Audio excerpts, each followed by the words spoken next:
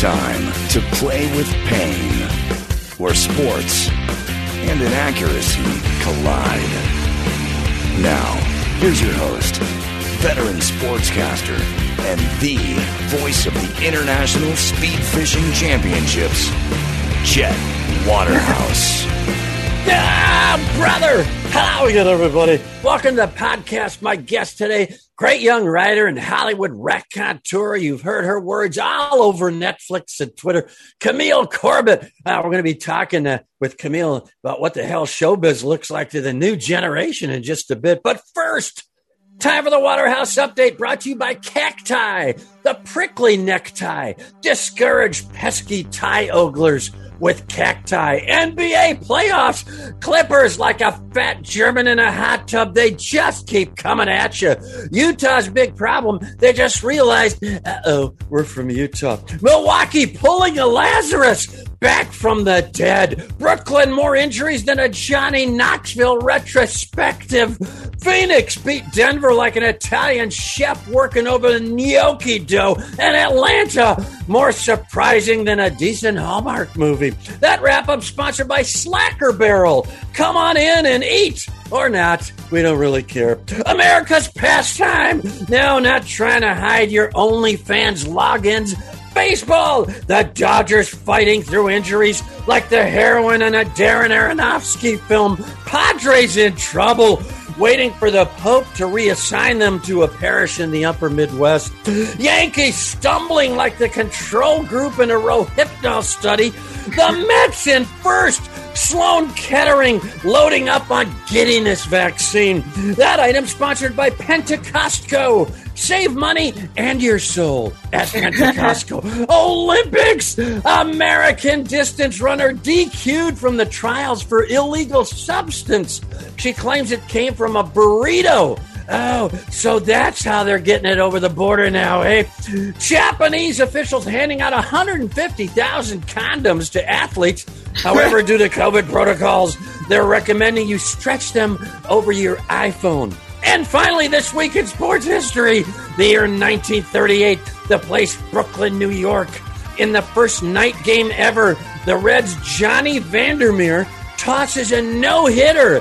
Said officials, we should probably add lights or something. This Waterhouse Update brought to you by Observesa, the beer that's good for your eyes. Now, finally, it's talk time. My guest today, writer, Twitter pro, currently on staff at Netflix. That's the new Hollywood Death Star. Netflix, they run everything. Camille Corbett. Camille, how are you today? I'm well. How are you? Good. You look phenomenal. Listen, we're going to talk a little sports later, but let's talk a little Camille Corbett. You went to high school just outside Atlanta. Is that right? Like Marietta? I went to high school in Marietta, Georgia, and I was raised by my father, who actually played in the NFL. Whoa! Where did he play? The Cleveland Browns in the 70s. Holy smokes, what was his name? Billy Corbett. And it's all he ever talked about. Can you blame him? That's the last time Cleveland was relevant. I know. The 70s. Your dad played on some good teams, Brian. Sam Ratigliano, I think, was the coach. Wow. And what position did he play? I don't know positions in football. Yeah, you don't care. But he's like a lineman. He was like 6'5". Wow. Yeah. So he's a big dude. Now, did he want you to get into sports? Did you play any sports in high school? He was so obsessed with me playing golf. I actually golfed for the first time in a year yesterday. But yeah, he was obsessed with me being like a professional golfer. And I would like practice like 3 hours a day, like as a kid. It was horrible. Wow. Now, was it horrible because you really kind of didn't want to do it? Or... I enjoy golf, but not to that level. I did not want to be Tiger Woods. I just wanted to play with my dad like every week. That's awesome. What do you shoot? What's your handicap? It's not that good right now because I haven't played in a year. I actually hit balls like 2 days ago or a day ago, but normally I shoot in the 80s. Wow, that's pretty good. That's pretty solid. That's below bogey golf. I'm shooting for a bogey golf. That's a bucket list for me. is to break 85 at some point in my damn life. Well, there was a point where I was just like playing constantly, and I would always be like doing like classes, and it was just a lot. It was just too much. Yeah, too So much. that it was just like, and if you constantly study it, you know how you're going to hit the ball. You won't make a mistake.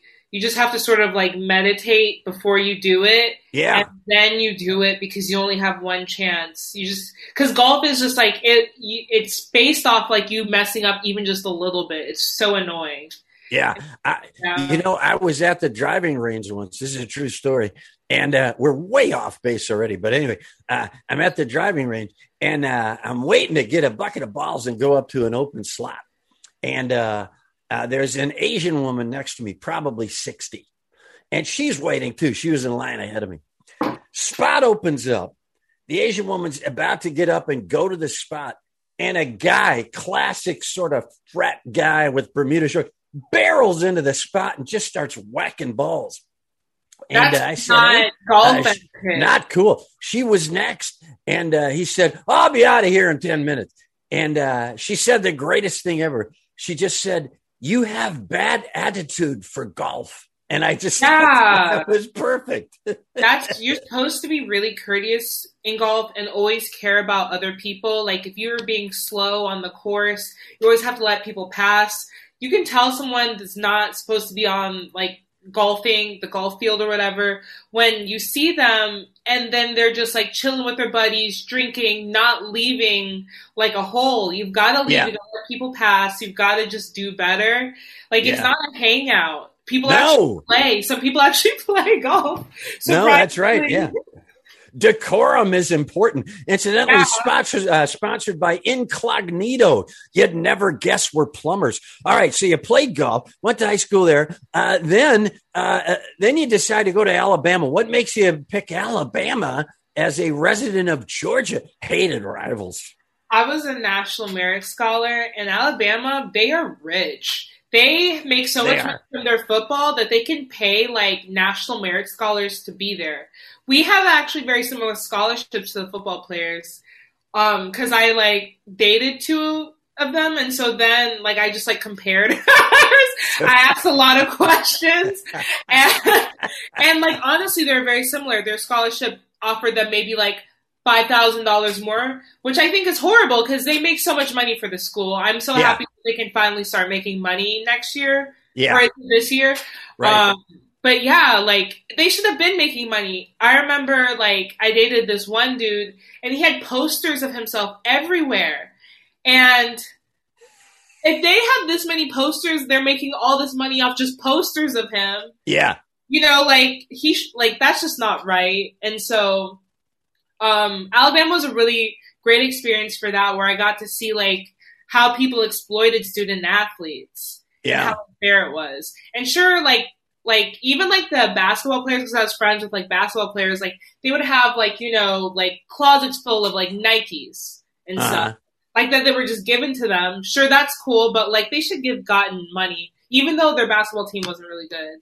Especially, well, yeah. Hey, you gotta pick your weapon down in Alabama country. That's football. Football country. That's pretty impressive. Incidentally, sponsored by Nick Saban Cadillac Subaru.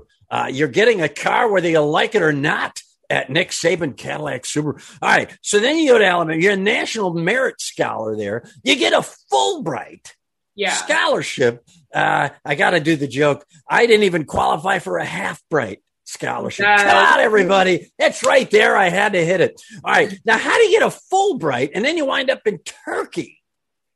So basically, when I was at Alabama, even though like the sports culture is really cool, like game days, crazy amazing, I studied abroad half the time because it was also really racist there. I mean, obviously.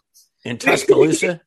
Yeah, Tuscaloosa could be a little rough at times. And so I just studied abroad in the UK. And during that time, I was like, you know, just traveling all around Europe. And so like I'd been basically everywhere I wanted to go in Europe, except like Turkey, which I think is like Europe, Middle East mix, which I think is cool. And I'm obsessed with like the Byzantine Empire, the Ottoman Empire. And so I was like, okay. I knew I wanted to apply to Turkey. I'd always wanted to be a Fulbright scholar. It was just a matter of which country. I wanted to do it in, just because Sylvia Plath, like my favorite poet, she did it in England, and I thought it was a really great experience. Then my favorite professor did it in college as well, and just solidified me even wanting to do it more. And so how you apply for a Fulbright is you send a letter to the UN, and like basically it's like not very big of a package, literally like 3 pages. And then the UN, the United States, and then the host country has to approve you. And then from there, they allowed me to teach at a Turkish university, and I taught English as a second language and English literature at a little village in Turkey called Bolu at Baysal Universitasi. And it was kind of cool. I enjoyed it. But I was 22 years old during my Fulbright. Like, I graduated college when I was 20. No, so I was 21. Never mind. I was 21 during my Fulbright. So I was like the same age as a lot of my students, and I got into a lot of shenanigans, and I definitely dated one of my students because I was 21 years old. Well, hey, listen, you're African American. You're a fan of Sylvia Plath. You got to get away from Tuscaloosa, no matter if it's Bolu or wherever it is, the small village. So now a year abroad, right? A full year as a Fulbright scholar. Then you come back. How'd you slide into the sleazy underbelly of literature known as show business? Well, at first I was like a freelance copywriter, and I like went back to living in Atlanta with my mom, and I was like a manager at Walgreens, and I literally wanted to like kill myself. And then this dude like that's friends with my aunt asked me to like write a like script for him. He managed to finagle a pitch to BET, but he had no script. And so I wrote it in like a week, and he gave me $5,000, and I moved to LA. Wow. That is the craziest shoehorn into show business I've ever heard. So it was just a contact from an aunt of yours? Yeah.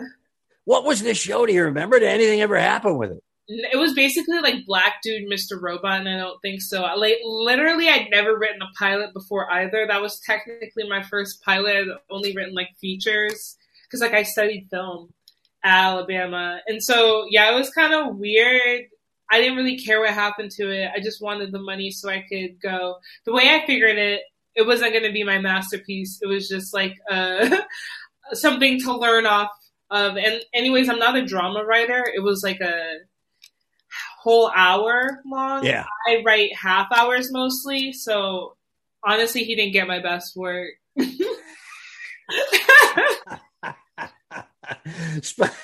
Sponsored by Throwbacks, the e-cigarette you light with a match. That little gem. That's a good lesson for anybody getting into showbiz. It doesn't have to be your best work. Walk away from it with a little bit of knowledge. So then now do you get into the comedy circles yourself? Do you go UCB? Yeah. You did. Immediately, as soon as I got to LA, I signed up for UCB. I was like waiting for that moment. You know what I mean? Yeah, that's like a big deal now. Like UCB, a bunch of the comedians I know back in their day, like the Tonight Show was the thing, to work your ass off in the clubs to get to the time. Nowadays, I imagine showbiz looks completely different. Like it's probably UCB, probably thinking about trying to nail a job at Netflix or Apple or Amazon or something like that. What are the 3 or 4 things you were looking at and going, I got to try to get that to really get a leg up in showbiz? Well, I knew I needed to make like a pilot or like a short or like a feature that starred myself and that I also wrote, just so people knew that like I wanted to be in front and behind the camera and control like a comedic, a whole comedic tale myself. And then I wanted to like, make friends with other comedians, like other people that were like, funny and like were dedicated to comedy. And honestly, that was the hardest part because I feel like as women, we're often disparaged into being really into comedy. And so for a lot of my female friends, even if they were into comedy, it took them a while to like get their sea legs. just because women are constantly told if they're not funny and all this stuff. And so like now I have a bunch of like girlfriends now that I'm like in my mid-20s that like do comedy. But at first, like, I feel like a lot of people were really shy about it at first. And like, no, I don't want to perform, or no, I don't want to like do that kind of, stuff. Like, and now it's like way more open. But, and also like comedy is like very like somewhat like dudes, the way I view it is a lot of dudes that are comedians are basically, like they're very average looking, and Sure. they feel like after they become successful, even like a modicum of success, even like if a man that's as successful as I am and I'm just a staff writer, like they get like a modicum of the success, they are owed like female attention and all of this stuff. And I don't think it's like right. It's not normal. And it stops like some women from being able to like, work in this industry. Sure. Yeah, but it's like, yeah, I like am getting too passionate about it, but yeah. No, it's beautiful. It's fantastic. Most guys, I think, that you're describing get into comedy though for that exact reason. It's lame though. Just be like, some people just like to be funny and have a good time. Yes. Yeah. Yeah. You have to get to the core of really why you're doing it. And eventually that sort of a emotional veil gets stripped away, and you got to go, okay, I'm in it to actually make people laugh or to say something creative, not just to try to get to women or men or I'm not trying to Bill Cosby people. Yeah. No, you don't want to do that. That's that's the primo hashtag ticket out of Hollywood right there. So you go to UCB. Do you remember your first time on stage? Ever in my life or on UCB? Ever in your life. Did you have to work up a lot of guts to do it? Did you I used to have stage fright, but I don't anymore. Like, I only get it when I sing now. But yeah, basically action cures like fear. I mean, I've been doing like plays since I've been like 15 years old, and like obviously like sang in church and all that stuff. So I've like been on, stages or whatever a bunch. That's a bit of a reversal, because a lot of people would be more afraid to get up and tell jokes than to get up and sing, because you got a song. That's a bit of a buffer. You might have musicians or a track or something that's playing. That's a bit of a buffer. So, but you're still nervous singing. For me, it's like your body is the instrument then. Oh, that's true. So annoying. And no one's perfect, you like listen to great musicians live and you're like, what happened? So it's like, it's a constant struggle, and you never want to be that person where it's like, you don't sound like you're recording, or you don't sound as good as they thought you would. So I feel like there's a lot of anxiety there for me. But in joke telling and comedy, like, I feel like I can always save myself, There's no saving yourself when you do a bad note. Oh, that's true. You got to keep going. You got to pretend it didn't happen. Yeah. But that's one of the great quotes of all time. Your body is your instrument. That's so annoying. I love that. So now, where's the movie? Did you make the little movie starring you and being produced and directed by you? Yeah, I did. Where is it? How do we? Where did you post it anywhere? No, my team told me not to, which is like making me sad. It's like about a psychic that scams white women to being less racist. It's like Don't Trust the Bitch in Apartment 23 meets Miss Cleo. It's called Crystal and Chelsea. And basically it's me being a psychic scammer that scams white women to being less racist. And basically I meet this like very like Instagram obsessed like white girl, and she's like basically fucking her roommate's boyfriend, who coincidentally is like a really hot member of the KKK. And she's faced with a dilemma, and basically I tell her like if she doesn't stop fucking him, like the black spirits of MLK and like, all these other people will come and hurt her. And so she like, obviously it's like a rehabilitation, and like it's about female friendship and all of that. Sure, sure. The hot KKK guy. Now I know what you're talking about. Yeah. Finally got the hood off him and said, hey, he's not bad looking. He should move No. up to the Proud Boys. I feel like a lot of people like have dated racist people and you're like, what's going on? And I feel like sometimes I'm just like, it just must be like pure attraction. You're just like, whatever. You might have said the N-word while singing that rap song, but like, look at those abs. Yeah, you got to have those. I'm willing to overlook. I'm going to move my line in the sand back a few yards just so we can make love on the beach. So now you do that. You get a team around you. You said your team. So you probably got agent, manager kind of people gathering around you, liking you. You're happy with your team, at least so far. Yeah. Do they help you slide into this Netflix thing? I got the Or do you get that? I got it in a weird way. I've gotten all my own jobs, which has been weird, but basically that's show business, incidentally. That's you wind up, it doesn't change any level. You look around, you go, wait a second, I got those 5 jobs and I'm still handing over the commission. But it is good to have a good team. So if your aunt had something to do with this one, I'm going to piss my pants. No. Okay, good. I don't have any nepotism, really, which is unfortunate. I wish I had some, like just an ounce. Basically, what happened is, like, there was an exec at Netflix I really wanted to meet with. Like, I knew him, like, on a personal level. Like, we had mutual friends. I asked him for, like, a meeting. He was like, no. I was like, fuck. Then, fast forward, basically, I developed a show for Gunpowder and Sky. It was, like, about failed CEOs. And he was a former exec there, and I saw him at a Halloween party there, and asked him again, and he was like, fine. And so then... that's enthusiastic. I know. My friend, she was a coordinator at Netflix. She was, like, his coordinator, and she had read my novel that I, like, sent to CAA through Time's Up, like, years ago, and she enjoyed it because it was, like, a lesbian romance novel, and she's queer. And so she, like, read my samples. She was like, this is good. And before I even met with them, they were like, you should go up for this show. You'd be perfect for it. And it was my first showrunner meeting. At the time, I was, like, kind of at, like, a sad place in my life. I was, like, saving up for my pilot to make it. Sure. Gotten a Panavision grant. And, like, I, like, was, like, literally working 3 jobs. And then I took, like, an office PA job on a Netflix show called The Upshaws. And I literally was there for 3 days, and I got my staffing meeting, and then I got staffed. And it was so weird telling them that I got staffed as an office PA. It was super weird. And then I was like on Dad Stop Embarrassing Me after that. Wow. So they're sliding you around different shows as a Netflix staff writer?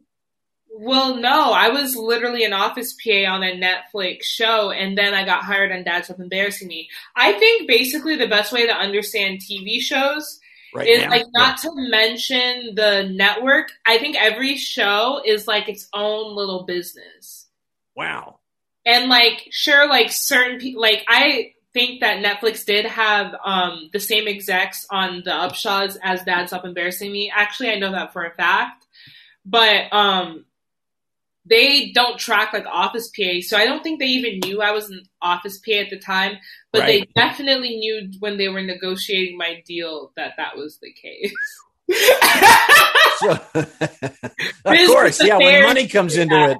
But I don't think development knew that, but like business affairs knew that. So Netflix is just like any network is like a big place. Like not everything connects sometimes with information. Right. So this is amazing. So you're hustling constantly. It is nothing in a way for you to think, the best thing to do right now would be to make a short movie and produce it and direct it.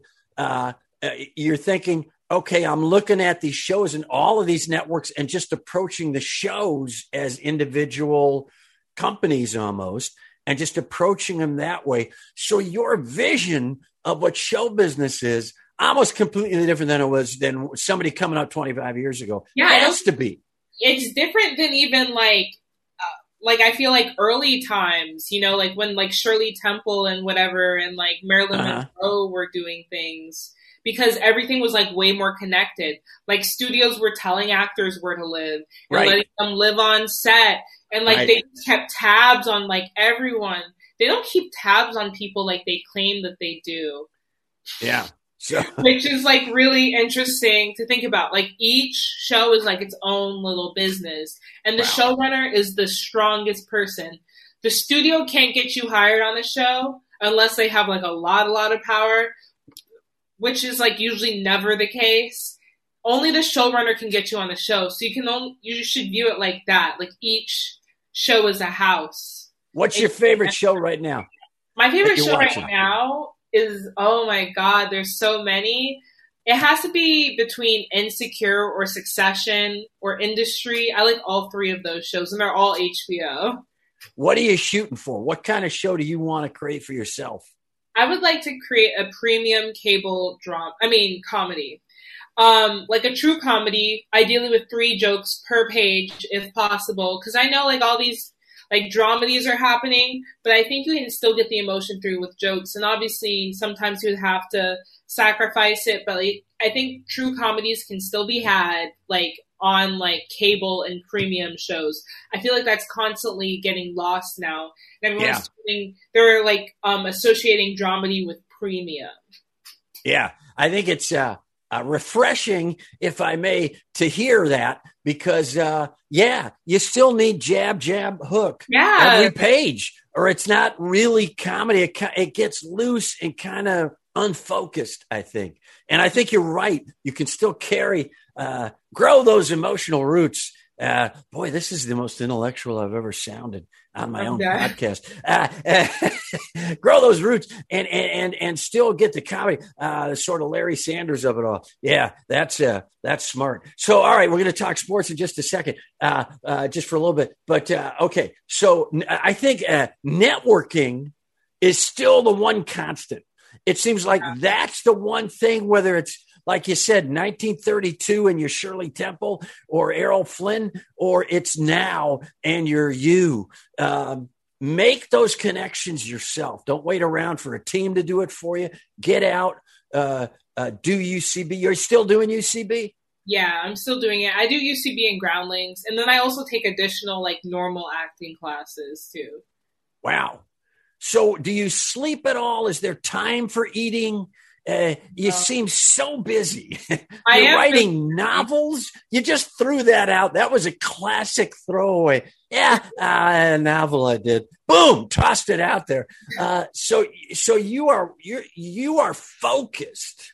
Yeah, on this. Yeah, I love having an audience and like making them laugh and like making them engage through story. That's like literally my favorite thing in the world. I am obsessed with like good stories. I've read like over 1,000 books.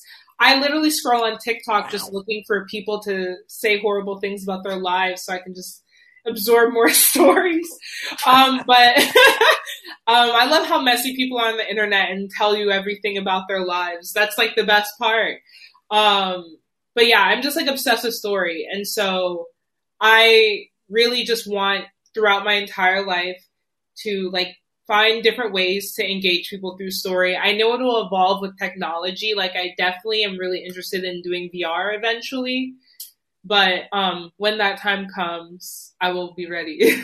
That's impressive. The great John Ridley, who started as a comedian, a stand-up comedian, said once that when he was stuck for stories or dialogue, he would go to Vegas and then just go down to the casino floor and just overhear people's conversations and jot them down. And he said he had like 10 stories before the night was out.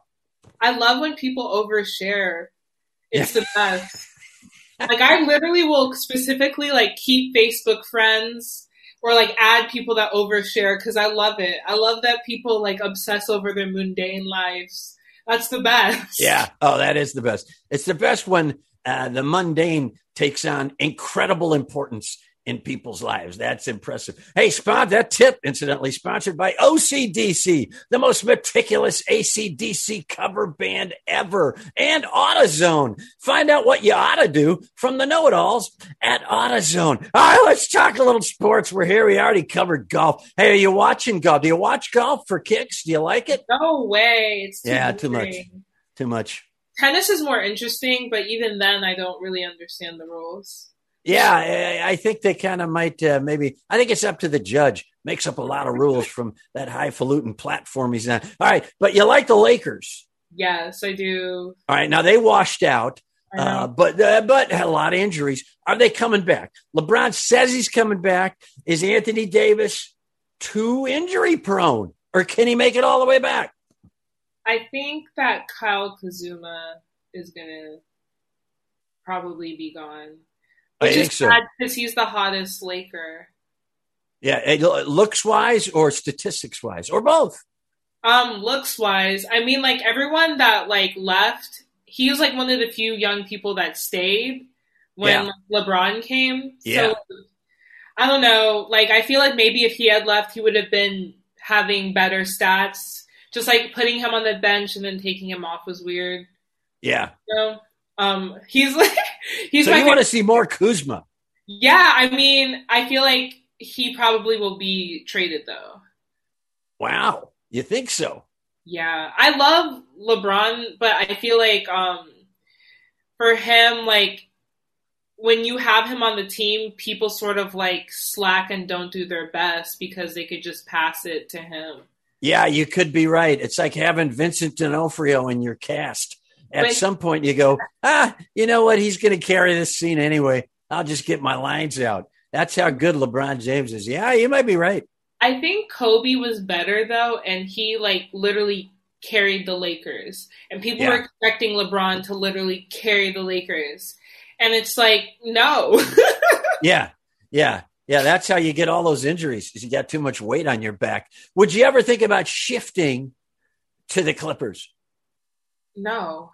Not just because of that weird scandal thing that happened with that owner. Donald Sterling, yeah. That is literally the only reason. He's the he ruined the Clippers for me. Wow, he just ruined. No amount of what if they trade Kuzma to the Clippers? No. Leave him alone. All right, there you go. Possibly, Kuzma is the key. Kuzma's the key. I like the phrase. My guest today, the amazing Camille Corbett. Follow her on Twitter at The Witty Girl. And what should we be watching on Netflix to get the latest from Camille Corbett?